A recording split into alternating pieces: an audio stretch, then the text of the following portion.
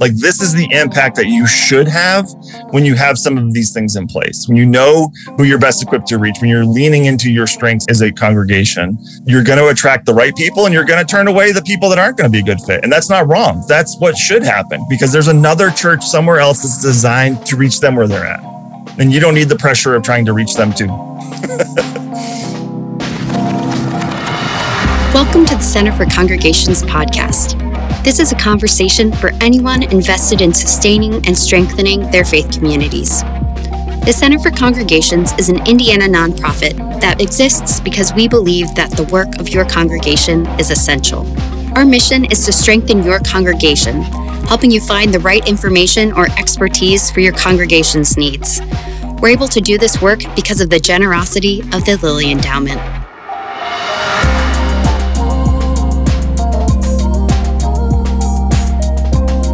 Welcome back to the Center for Congregations podcast. We are excited to have you with us today. I am Shelley Riggs Jordan, the director of the Southeast office, and today I am with Matt Burke, my colleague in Northeast. Hello, Matt. Hey, Shelley. How are you? I'm good. How are you? Doing good. We're recording this on a Friday, so it's always good to be on a Friday. Yes, and apparently it's supposed to be really nice this weekend, so I hope so. Good lead into the weekend. Yeah. As we're recording this, it is a cold and rainy October day, but who knows? You might be listening to this in summer of 2025. That's right. I love it.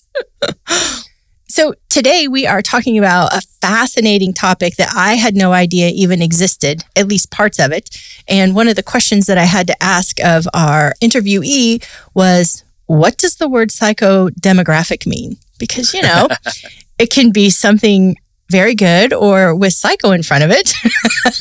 I really wasn't sure. Yeah, in my previous work, we had psychometricians, and it took me a while to figure out what the heck a psychometrician was. Well, if I'm remembering correctly, Tyler talked about it as being the needs that people have, the felt needs, wants, desires, getting a real feel for what's going on in the lives of people in your congregation and in your community. Is that a fair definition, Matt? Yeah, I believe so. Yeah, and we definitely tackle that in the interview. And that's in the broader context of the idea of marketing and communications, which when we talk to Tyler in a little bit, you'll hear a little bit more about their specific approach. But I'm curious, Shelley, how do you see congregations approaching you and your work around the ideas of marketing and communications at the center? I think mostly I see them coming because they want a new website or are starting to understand the importance of consistency in branding. And I worry sometimes that congregations are a little hesitant because the word marketing can have positive or negative connotations. Mm-hmm. But I think it's really just about helping people understand who you are. And so I think when they come to me anyway, it's really about how do we make our website or the things that we put out be reflective of who we really are. So that's what I see mostly. How about for you, Matt?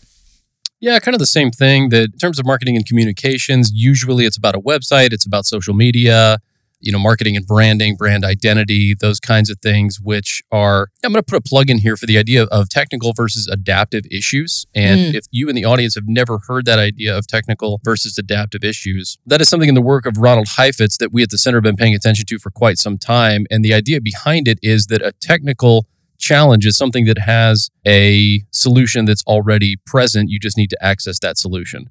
So you don't like your website, you get a web designer, you create a new website. To put it in the ideas of the medical field, somebody has a heart blockage, they have open heart surgery, fix the blockage. But the idea of adaptive challenges are those that don't have a ready answer. And it's something that takes a lot of exploration. It takes innovation. It takes potentially change within your organization or within a person. A doctor can fix a blockage issue, but they can't necessarily fix the lifestyle of that patient. That's a much more difficult thing to do. And so I think that's relevant to this conversation because there are so many technical solutions to marketing and communications, like social media, like websites.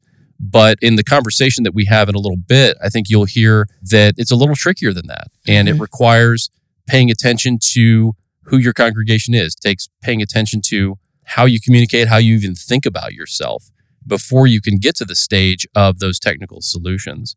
So if you haven't heard that idea of technical versus adaptive change, we recommend you check out the works of Ron Heifetz and take a look at some of the thoughts that he has, because it's some really fascinating stuff that we think is really powerful for congregations. Great analogy, Matt. That was a perfect thing to bring up. So if your congregation is interested in the ideas of marketing and communications, or maybe even if you think those terms are maybe a little icky, this will still be a good conversation. And we'll talk on the other side of it a little bit about those ideas of marketing and communication and how they can seem positive and negative in a congregational context. But first, we want you to hear Tyler Hardin. He's the co-founder and CEO of Firm Foundations Marketing Incorporated. And we just had a great conversation with him, his organization, and their approach, which I think you'll find some real value to and some really good things to think about. So up next is Shelly and I with Tyler Hardin.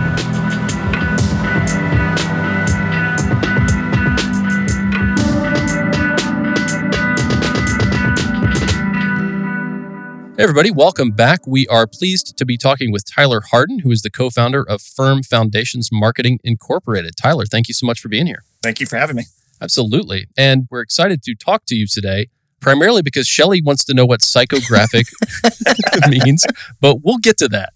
So Firm Foundations is a marketing organization, and Tyler and I had a conversation a number of weeks ago, and I was just intensely curious because, Tyler, your organization has a very data-driven approach that I had never heard of before. And I know congregations are really interested in marketing in general because it's important to market and package who you are to the public. But the approach that you're using, I would love for you to tell our listeners how you use a data-driven approach and what that looks like. Yeah, absolutely. So really what we do is we help churches kind of break through the irrelevancy that's happening in churches right now in this busy, chaotic, post-Christian culture. So unfortunately, what we're seeing is a lot of churches respond to that by copying some other church down the road, some big name church across the country, and really kind of skipping over some fundamental or foundational elements to engaging people. And so my business partner and I, we've been doing this with churches specifically for 5.5 years now. But prior to that, in our corporate careers, market research, community research was a big part of our world. And so this is something that's going on in other industries, using research to identify sort of who are your ideal audiences, who are the people that you're going to do the best with reaching. And so we've developed a proprietary process over the years to kind of help you create that focus so that you can engage with more intentionality. You can understand what's going on in these people's lives. Why is it that they're not showing up every Sunday? Like, what's competing for their attention? Where are their priorities? What are they looking for in a church? What are their ministry needs? Like, it's so deeply impactful to every ministry of the church. I mean, I love it as a marketer, but the reality is if this isn't also shaping your ministries, not just your messaging, you're missing the mark. So when it comes to that the big scary word that you're referencing with Shelly, psychographic segmentation research, to boil it down, it gets to lifestyle, how people are living their lives, what's affecting them on a day-to-day basis, what's driving their decision-making. Because you have people that have a traditional family household structure. You have people that have, maybe they're a single adult and they're going to look and act and live very differently. They're going to spend very differently.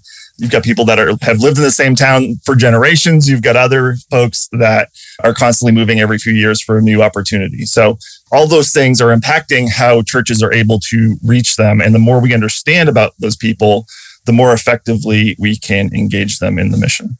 Yeah, I appreciate that definition. And to be clear, I also did not know what that meant. It wasn't just Shelly. It was me too.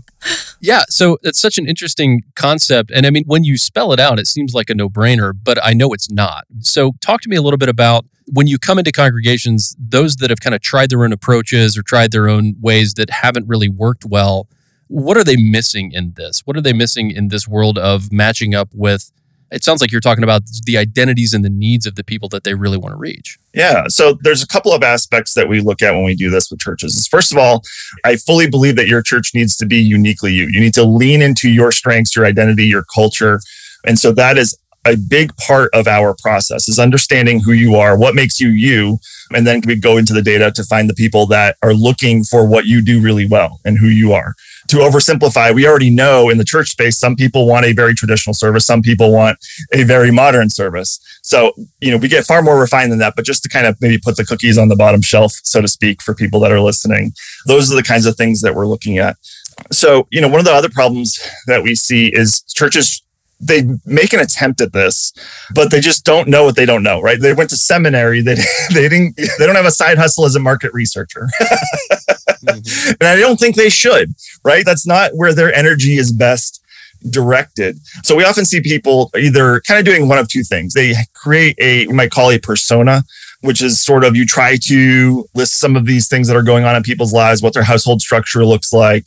I talked to one church that it was like a military family with a nurse, and they did this and they that, a three-legged dog, or, whatever. They're kind of just, it ended up being a hodgepodge of individuals they knew. It wasn't a realistic household that you could then go out and pursue because there's thousands of them in your community. So that was like, again, their best attempt, but it's not necessarily realistic. And then on the flip side of that is sometimes people are very generic and they say, hey, we want to reach young families. I mean, so many churches want to reach young families. Admirable goal. But there's a very different definition of young families across churches, communities, right? If you're in a super rural setting versus an urban setting, a young family is going to look and act very different. Or if you're a single parent raising a teenager, what's pulling on your life is going to be extremely different than a 2-parent household with multiple kids that are in sports and doing, so it really helps to, again, pull back the layers, get more specific about how they're living their lives, because it's ultimately what's driving their decisions to come to church or not, or be engaged in the mission or not, or go to small group or not, those kinds of things. So yeah, being either erroneously specific or unintentionally too generic are some of the big missteps we see church leaders making with their congregations. And again, they're doing their best, but that's not what they were trained for. So thankfully, there's people like us that this is what we do day in and day out, and have developed a proven process over the years. So I'm based in Virginia. We talked to the church in Texas recently, did this whole research process with them, presented to their team. And at the end, they were like, that is our church. Like, these are our people. I'm like, that's exactly how this should go. Like, I've never stepped foot in your church. I've never attended a service, but our process works. Like, we can identify your core folks. And then what does that look like in pursuing them within the community? Because whether we know it or not, we're using metrics, right? But a lot of us are using the metrics from the 50s and the 60s. If you build it, they will come. All you have to do is open your doors. And life in the world is very different. Congregations are not the center of community anymore. They're just one thing among many that is pulling at people. So to kind of reframe that for congregations and help them see not what was, but what is, I think is a fantastic service for congregations. Yeah, absolutely. Absolutely. Yeah, I mean, we've worked with brand new church plants to mega churches. And what I love is the process is the same. This is not, like it's only for big churches or it's only for small churches or, the average church in America is a relatively small church. So I love that it works for them, and sort of to a point I mentioned earlier, like, if you fully take advantage of this, it should impact every area of your ministry. And so to say that another way too is this is something that can rally your entire leadership team around. So everybody's from the same starting point. We're pursuing the same understanding of people when we're working on our communications, when we're building out our ministries, when we're exploring new outreach opportunities. It helps create that clarity that everybody is on that same playing field. We worked with a church in the Charlotte, North Carolina area, for example, and their communications team actually took our research. So as part of this, we create sort of printable posters as a quick reference for people because we want it to stay in front of them and actionable, not be like you got some booklet of charts or something on a shelf. And their communications team printed the posters out as like full-blown, 24 by 36 posters of the profile highlights of the families they're trying to reach and keep them hanging up in their office. So that way, when they're trying to develop a new campaign to, market their church or have a new event coming up or ministry, announcement, they can go back to, okay, what are the things that are important to these people that we're trying to reach? Trying to remove some of that brain power required too. Like, you don't have to retain all those details. We're trying to keep it in front of you to keep it easy so you can spend your time being creative and thoughtful and prayerful and not remember a sea of information. Yeah. And you kind of give congregations permission not to be all things to all people. Yes. That is a great point, because that's one of the downsides of not having this clarity, honestly, is you end up not knowing which direction to go in. You never gain traction or momentum. There's no shortage of good things to be done in our world, right? Yep. So how do you discern the good from the great, the distractions from the godly opportunities, the divine opportunities? And so this really helps create that focus. And another part of this too is it is based largely on who you are as a church today, But part of our process does take into account, like, hey, if you're casting new vision, you want to be something different 5 years from now, then we take that consideration into our approach. So churches that are looking to make a big shift, this supports them in that goal and dream as well. So the flexibility of it is amazing. But we've said this sort of anecdotally for years, that we can work with churches side by side and give two totally different recommendations. Now, if you go to traditional community research services for churches, which there's several of them out there, and they're good, nothing wrong with them. If you have churches side by side, you're going to get the same report back because they're going to pull like a 10-mile radius, and that's what you're going to get the same stats back. But our process is individualized to helping match that church with their best fit within the community. So we have actually, in the last few months, worked with two churches that are 5 miles from each other. So pretty darn close to side by side. And yeah, we gave two very different recommendations because it is based on who their church is. Now, they're even of similar size. So they're close in proximity and they're close in the size of their congregations. But there's different things that make up those congregations, what's important to them, what their culture's like, what their styles are, like their leadership, all that kind of stuff. And so two very different recommendations for two churches, because I really feel like when this is done well, we should function as, like, the big C church should function as the body of Christ. Like, we all play a different role in reaching people. But if we all try to go after everybody, we're fighting against each other, not intentionally. But we have to kind of identify our role. And what I said at the beginning is, like, lean into who you are, your unique strengths, and just allow that focus to take some of the burden off, frankly, of trying to reach everyone.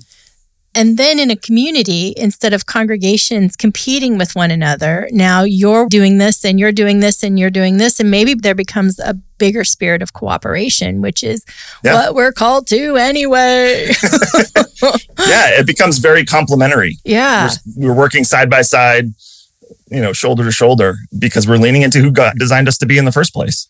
So I heard you mention a couple of times, Tyler, about how this kind of research helps a congregation determine what kind of ministries they're going to do. Can you provide some specifics on that? Because I'm really curious. Because most people, I think, when they think about marketing and communications, I would imagine at least for me, I don't think about it touching that aspect of what a congregation is. But talk to me about how you've seen that play out in certain circumstances or instances. Yeah. So part of the profiles that we delve into, again, when we identify your ideal audiences, we're looking at their pain points. What are the things they're struggling with? What are their spiritual needs? What's their spiritual condition? So again, yes, we are a marketing communications company. That is our heartbeat. But I'm also a certified church consultant through Church Answers. And so I've got a passion for churches really fully taking advantage of this to shape their ministry. Because what I don't want to see happen is we put some great language on a new website that hits home with your ideal audience, and they show up and you have nothing there that actually meets their very practical needs, in a spiritual way. And so the churches that do this well, that reap the benefit, are fully embracing all the opportunities where they can leverage this. So, a lot of churches, this is such a basic example, but you might have like a divorce care class or something like that, or a recovery group or something. Now, I've seen churches that say, hey, we don't have that because there's this church down the road that they're crushing it. They do it so well. Wow. We want you to go there for that. We don't need to also add that service. So I think that goes back to when you know who you are and who you're best equipped to reach, you can say no to things. And I think it kind of takes a confident and mature leader to understand that that's a good thing to do, is to say no to things. Because again, there's no shortage of good things to be done. But if we say yes to all the good things, we're going to miss out on the great things and the areas where we can make the greatest impact. Mm-hmm. We're shooting buckshot instead of darts. Yeah. Again, because you've got older leaders, generally speaking, across congregations. There's a pastoral shortage and people are staying longer as senior pastors. And so there's just a natural disconnect for what some younger generations need, even from a learning standpoint, because again, their starting point is very different. We're in a post-Christian culture, but also, especially young adults, they want to be able to have like a push and pull. They want to have a conversation. They really want to lean into their faith and press on it and understand it and marinate on it and those kinds of things.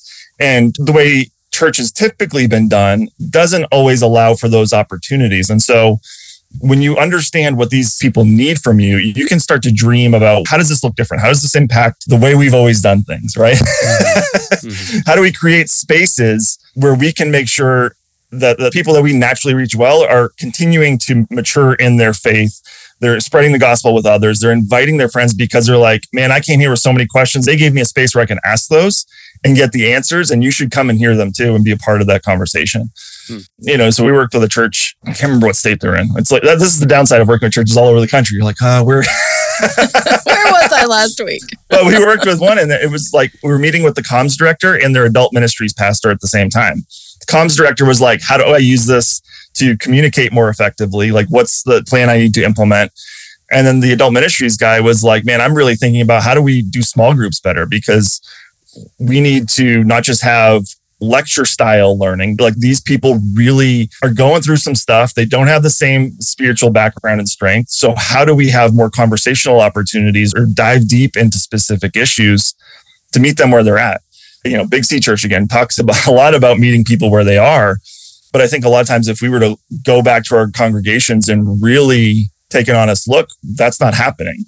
And so this kind of helps tease up those kinds of moments of change and assessment to really make a bigger impact. We've got a church that we're working with right now. It's a senior leader. He actually was the founding pastor, and he is using this in our process as a way to sort of finish well in his ministry. He anticipates probably 5-10 years left, something like that.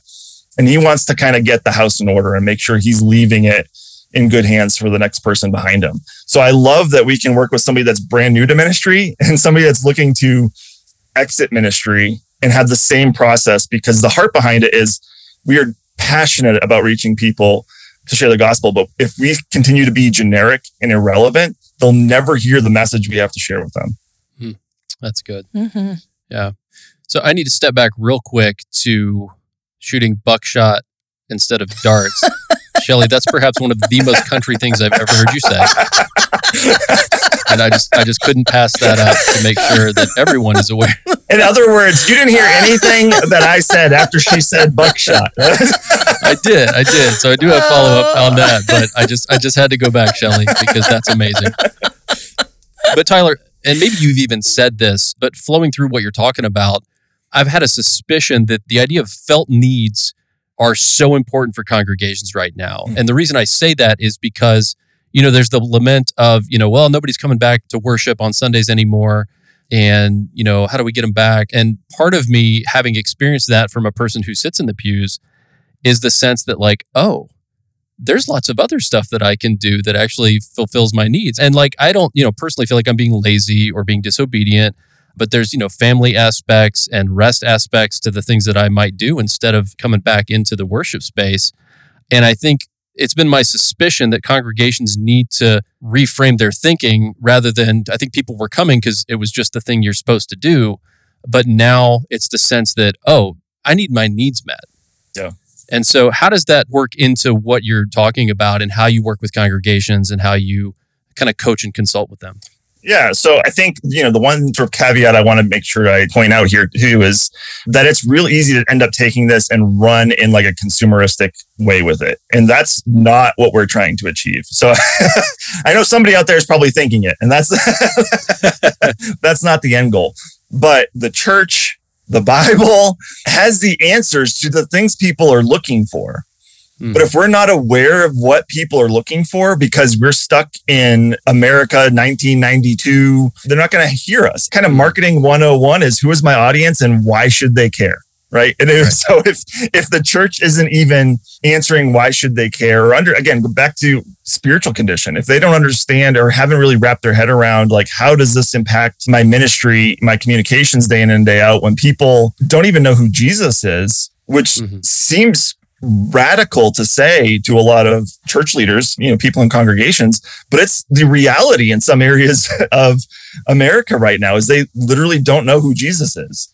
And so it can be so eye-opening that, like, again, if we meet these felt needs, if we start addressing the problems in their life, then we've created relationship. We've opened the door for those spiritual conversations. But if all we're doing is Bible thumping, for example, now we're the church that so many young adults don't want to hear from and that they see, blasted on the news constantly, right? We have to be intentional about communicating how we're helping people, not just talking about the things that we're against or something like that, because we should genuinely care about them. And that shows in our actions. And so especially young generations, like authenticity is a huge thing and really living out Jesus's teaching. And they're going to call us on our hypocrisy if we're preaching one thing on Sunday and then completely ignore them on Monday afternoon. Mm-hmm. Yeah. I think this is why those generations are having so much trouble in congregational life getting along, because it's two very different ways of looking at what church should be. Yeah. Like that older generation, Pastor, I don't care if your life is a mess, pretend like it isn't because I need your life to be good, right? And they learn that in seminary. And you don't really push on your faith. Whatever your pastor says, you believe. And then as generations changed and we taught our children it's okay to ask questions, it's okay to have doubt. Now we have this whole generation that's taking us up on our offer to really explore doubt and explore your relationship. And now we don't know what to do with them. Yeah. But that's all they're looking for is just, it's easier to thump a Bible than it is to sit with somebody and entertain their questions and their doubts. And I think that's scary for some congregations that you're working with. What do you mean I have to entertain their doubts? What do you mean I have to give space for them to ask questions? So I'm really excited to hear you say that's part of what you help congregations deal with. Mm-hmm. Yeah. I was telling Matt before this, I was just spending some time with some folks from the Fuller Youth Institute, specifically talking about how do we raise up young leaders? They are probably the most passionate generation we have had in a very long time. The problem is so many of us aren't willing to listen to them or spend the time with them to hear them out. We shut them down before they even get a chance. And so it is so much of a mindset shift, a heart shift for folks. In that conversation with the Fuller folks, I talked about having a next generation advocate being so important because we need to start shaping the mindset of our leaders to be like, it's not my job just to invite somebody to a thing because that's what I'm supposed to do. I need to advocate for them. I need to give them a space and an opportunity to be part of the conversation, to have influence, because the reality is they do some things really well that the rest of us don't. Yep.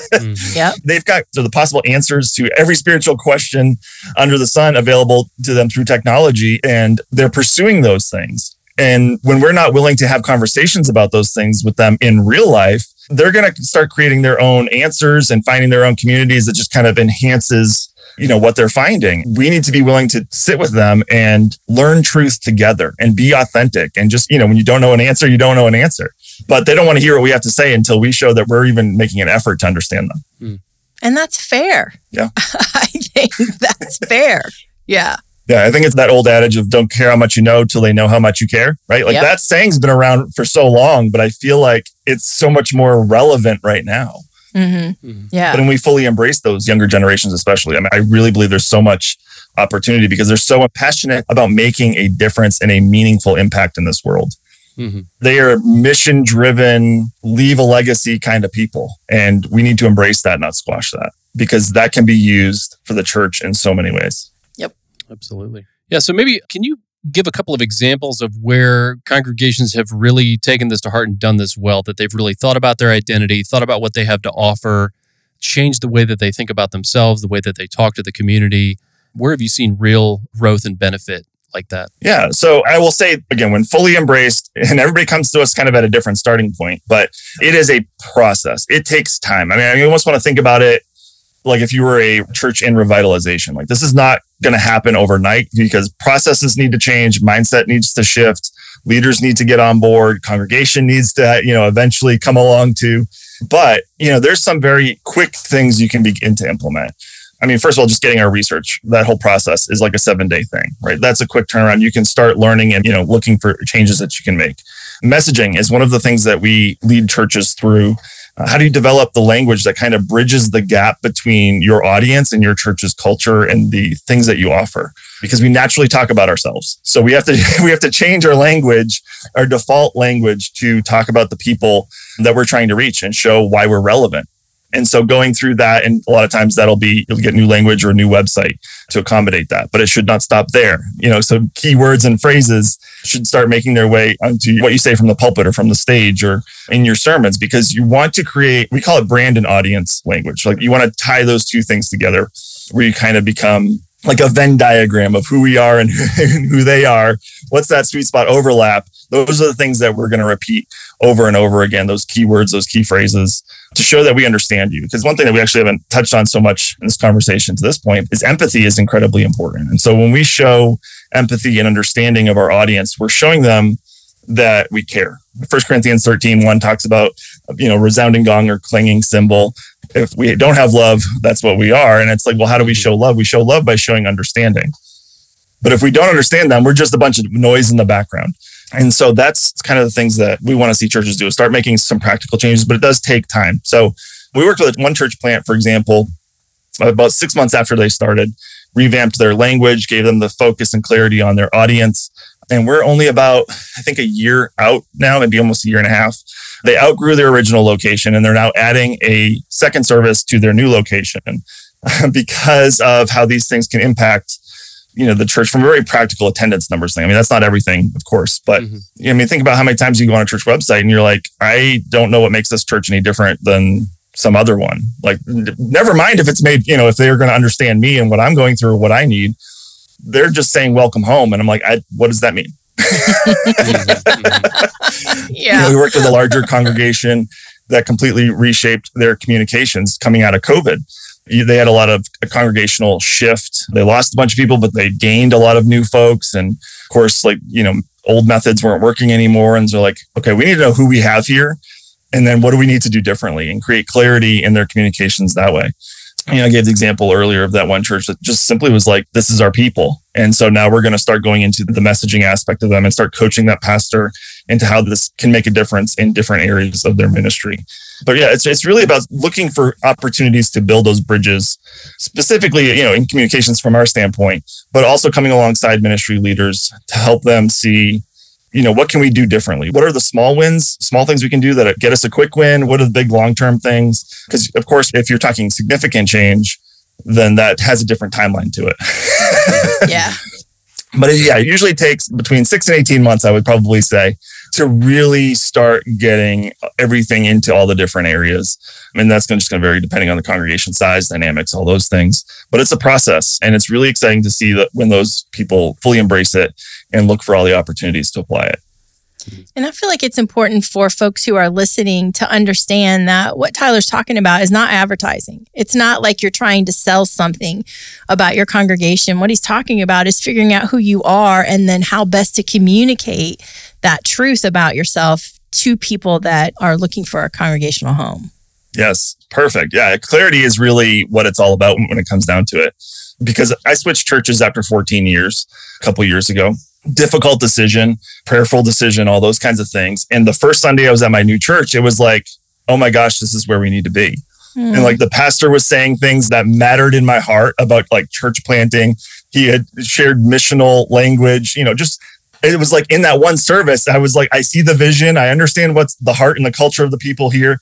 I want everybody to experience that kind of thing, because it's not about your church is good or bad or, what, oh man, the mega church down the road is getting all the young families. No, lean into who you are. Mm-hmm. That's all I want you to do, because when people are looking for who you are and you're clear about it to them, it is a godsend. I walked into that church and just wanted to cry because it was just like, they understand. This is what I was hoping for, what I was praying for. But the problem is that so many churches they're lacking that clarity because they don't have the skill sets. Again, not to their detriment. That's not what they went to school for. Mm-hmm. And so when we create clarity, it's not about getting big numbers. It's about getting people that are desperately in search of people like you, and they just need to know you exist. Yeah. Yeah. I once heard a guy whose expertise is in small congregations talked about rural congregations, talking about wanting young adults in. And then they do a demographic look based on the Census Bureau at what's around them. And there aren't any young adults. And it's those congregations need to embrace the fact that we can be a really amazing boomer church and it would be awesome. Yeah. Yeah. So just embracing what you do have, what you are good at. And so the people who are a part of that community who are boomers can come there, hear language that they understand, hear needs that they have being talked about, being met, and just be able to embrace that. I can imagine how you must have felt it was like a homecoming for you to be a part of that congregation.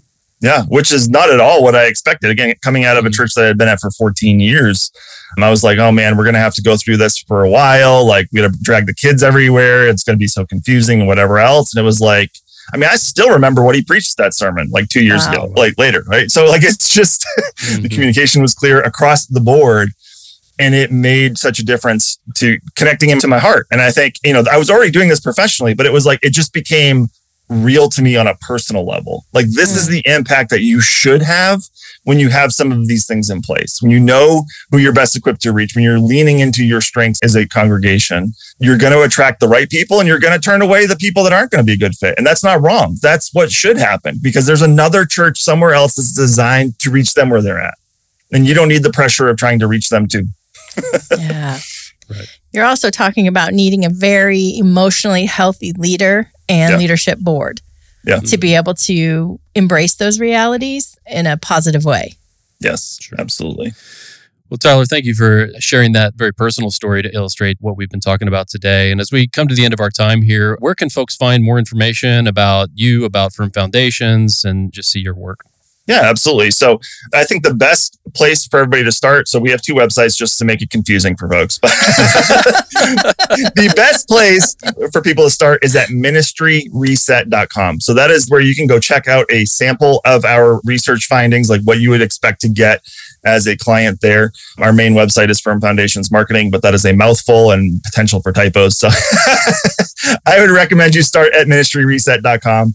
Get the research sample that's there. You can also purchase your own directly there. It takes 7 days to turn around. But yeah, absolutely. You can follow me on social media. My handle is pretty much everywhere is Tyler D as in dog Harden. I'm sure that'll be linked somewhere too. So pretty active on Instagram, Facebook, occasionally Twitter. It kind of rotates. But yeah, I love talking to congregation leaders and kind of hearing their hearts, where they're at in their ministry, and how we can come alongside by providing clarity and next steps so they can achieve the mission that they've set up. Awesome.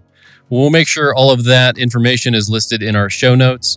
And Tyler, thank you so much for the work that you do, and just see it as incredibly important for our congregational communities all around this country. So very much appreciate that. And we appreciate your time today. So thanks for being here. Oh, thank you. It's been an honor.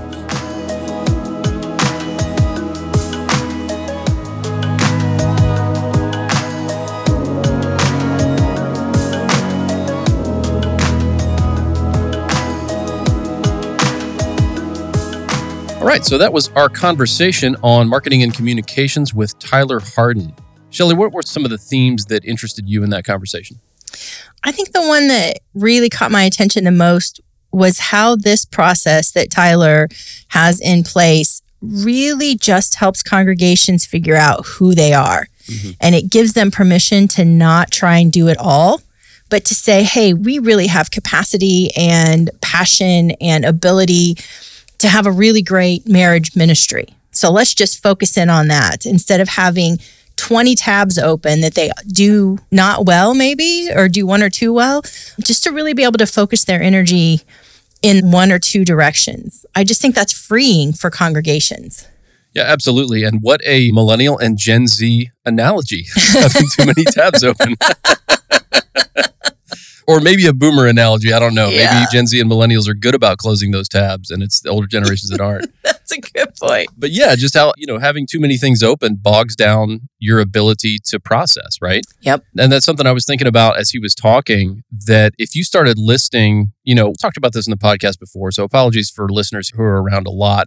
But we always think about Paul saying in the New Testament for the Christian scriptures, we hear Paul talking about being all things to all people and assuming that that's a mandate for not only us personally, but also for the congregations that we're a part of. And I don't think that was Paul's point. I think he was saying, I personally, in order to be able to talk to all the different people that I talk to, I've made sure to be able to change the mindset and contextualize what I'm saying. Yes. I don't think he meant I'm all things, therefore I'm the person who is the doctor for someone when they need it, or I'm the accountant for somebody, that wasn't the point. And so it's a misunderstanding when we think our congregation has to offer every single thing for every ill in society. We just can't do it. And it'd be interesting to just start going through a list of, what the ills are in the world. And I'm sure we could get to 150 to 500 in pretty short order. Yes. And no one congregation, I don't care how big, how well resourced you are, you're not going to be able to do all of those things. And especially the 85% of congregations that are below 100 in attendance. You're not going to get there. No. And so, the permission to relax and think about, what do we do well? To use your analogy, what tabs do we keep open that are going to run well, that we're good at, that our community needs, as opposed to assuming or thinking that we have to do every single thing under the sun. Yeah. Because people are exhausted. We live life at a pace that is not sustainable. And if we transfer that to how we do congregation and community, we're really going to be burnt out. So yeah, there's a congregation in Seymour that recognized the need for diapers and formula for parents with kids who use both those things. So they've opened a diaper pantry, and it has just taken off like wildfire. It's beautiful. And that is their focus. That is the main thing they do. And because that's what they're focusing on, they're doing it really well. So they've given themselves permission to focus in on this one thing and not try to be, oh, and they also need this and they also need that. It's been a really great thing to see. Yeah. And so I think in the process of, any congregation that's thinking about marketing and communications, as he mentioned, just backing up and thinking about, okay, hang on.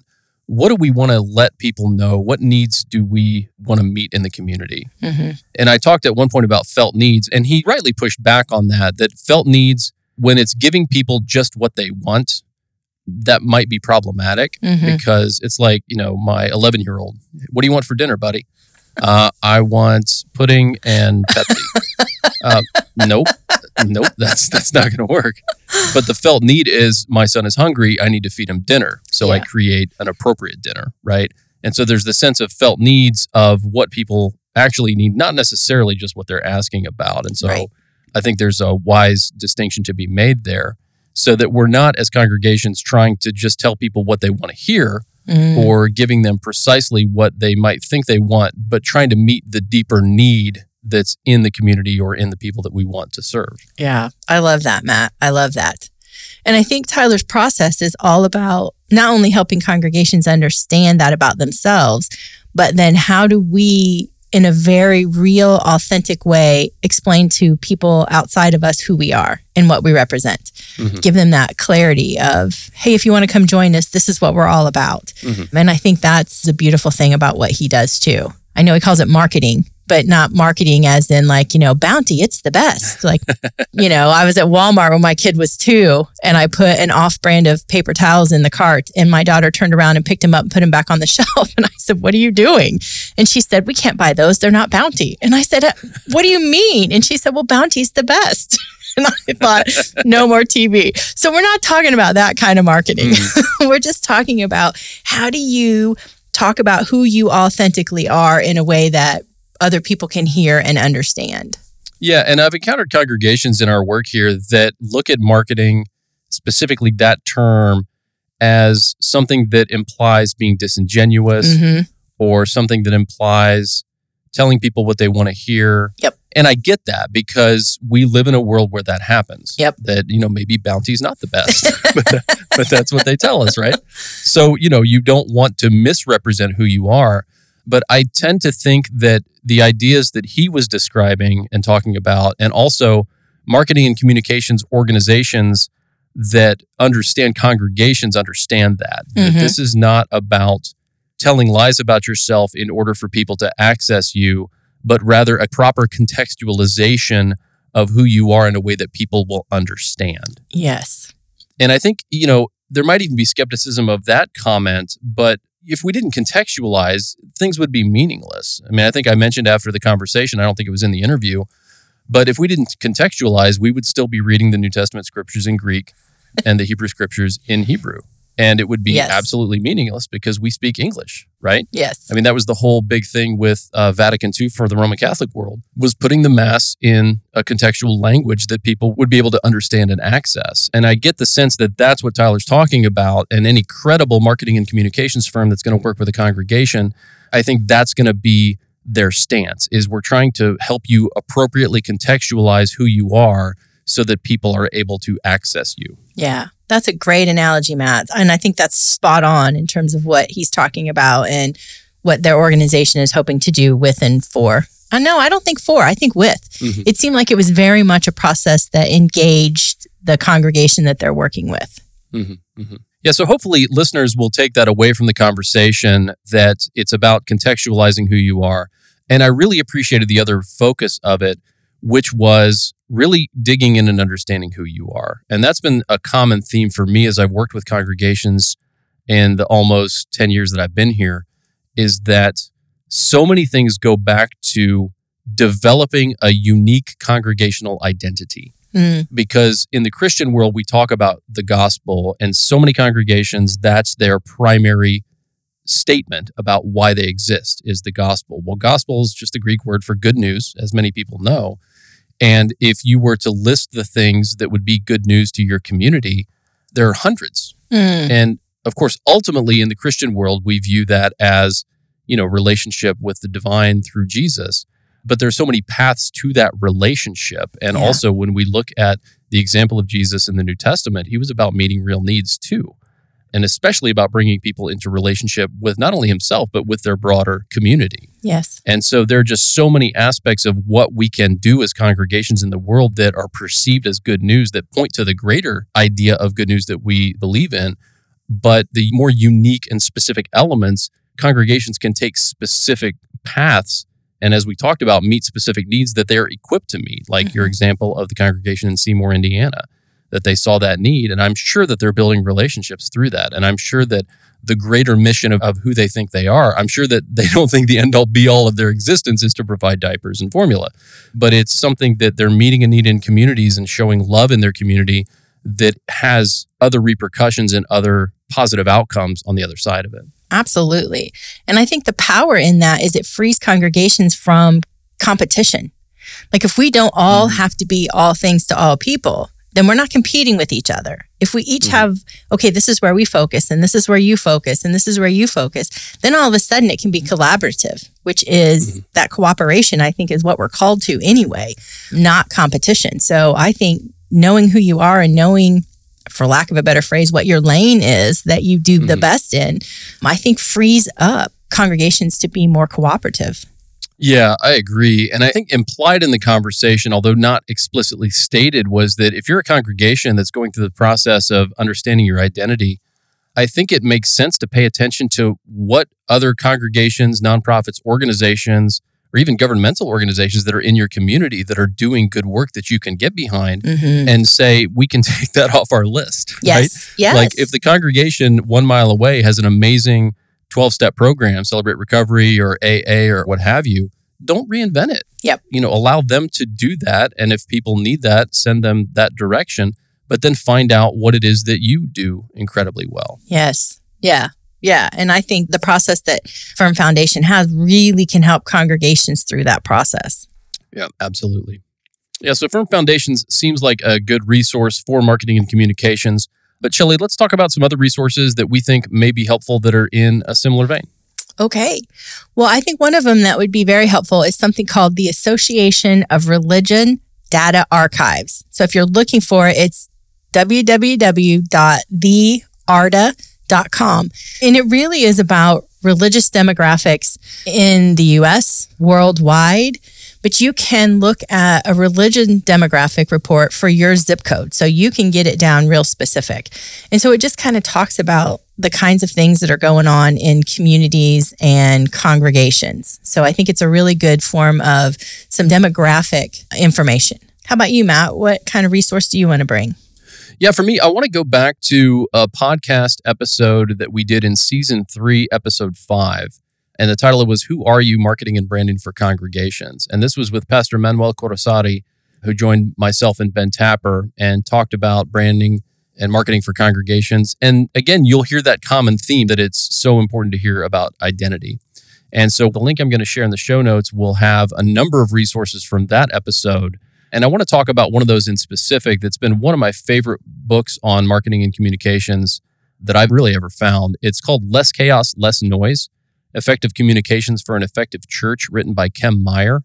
And Kem also actually is in Indiana, for congregations in Indiana who are listening, and also does consulting work on marketing and communications. But her book is just really interesting. It's incredibly practical. The chapters are short, and she really focuses in on the practicalities of communications in our current world, that we're just inundated with so much information.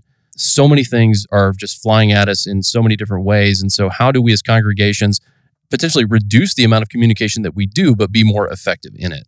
So just a really great book. And I'm a big fan of Kem's and just her thoughts and ideas on marketing and communication. So I'll post up not only the link to all of the resources from that episode, but specifically this book from Kim Meyer.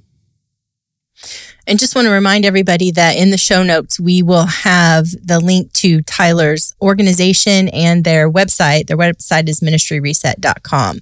So those will be in the show notes if you want to grab those. And if you want more resources along the lines of really anything at all related to congregational life, the Center for Congregations has the CRG, and we'll link that in the show notes as well, thecrg.org. And it is a searchable database of close to 2,000 of the best resources that we have identified. These are things that someone in our organization has had eyes on them, has looked at it in context, whether it's a video, whether it's a book, whether it's an organization. And we have said, we really think this will be helpful for some congregations out there. So we're constantly revisiting that, pulling things down that don't make sense anymore, putting things up that we find that are new. So bookmark thecrg.org and visit there often. And you can search by keyword to find just about anything related to congregational life. If there's something missing, you go to the CRG and there's maybe something that we don't have enough information on, reach out to us. And you can always reach us at podcast@centerforcongregations.org. And we monitor that inbox regularly. So if you find an area that's missing, you think, hey, they need some more resources in this area, we'd love to hear from you. Also, if you just have feedback on the podcast, if you have an idea for a future guest or future topic, we'd love to hear from you, or just to say hi. So podcast@centerforcongregations.org and just say hello. So we invite you to follow us wherever you listen to your podcast, whether that be Spotify, Apple Podcasts, or wherever you listen, and to also rate and review us because that will help others find the Center for Congregations podcast. We also want to make sure to thank the Lilly Endowment for their generous support of the Center for Congregations, the CRG, and the Center for Congregations podcast. They do a lot of great work in the world, and we are one of the benefactors of them, which enables us to produce this podcast and do our other work. So thank you to the Lilly Endowment. I've never said this before, but I think it's true. This episode was produced by Matt Burke.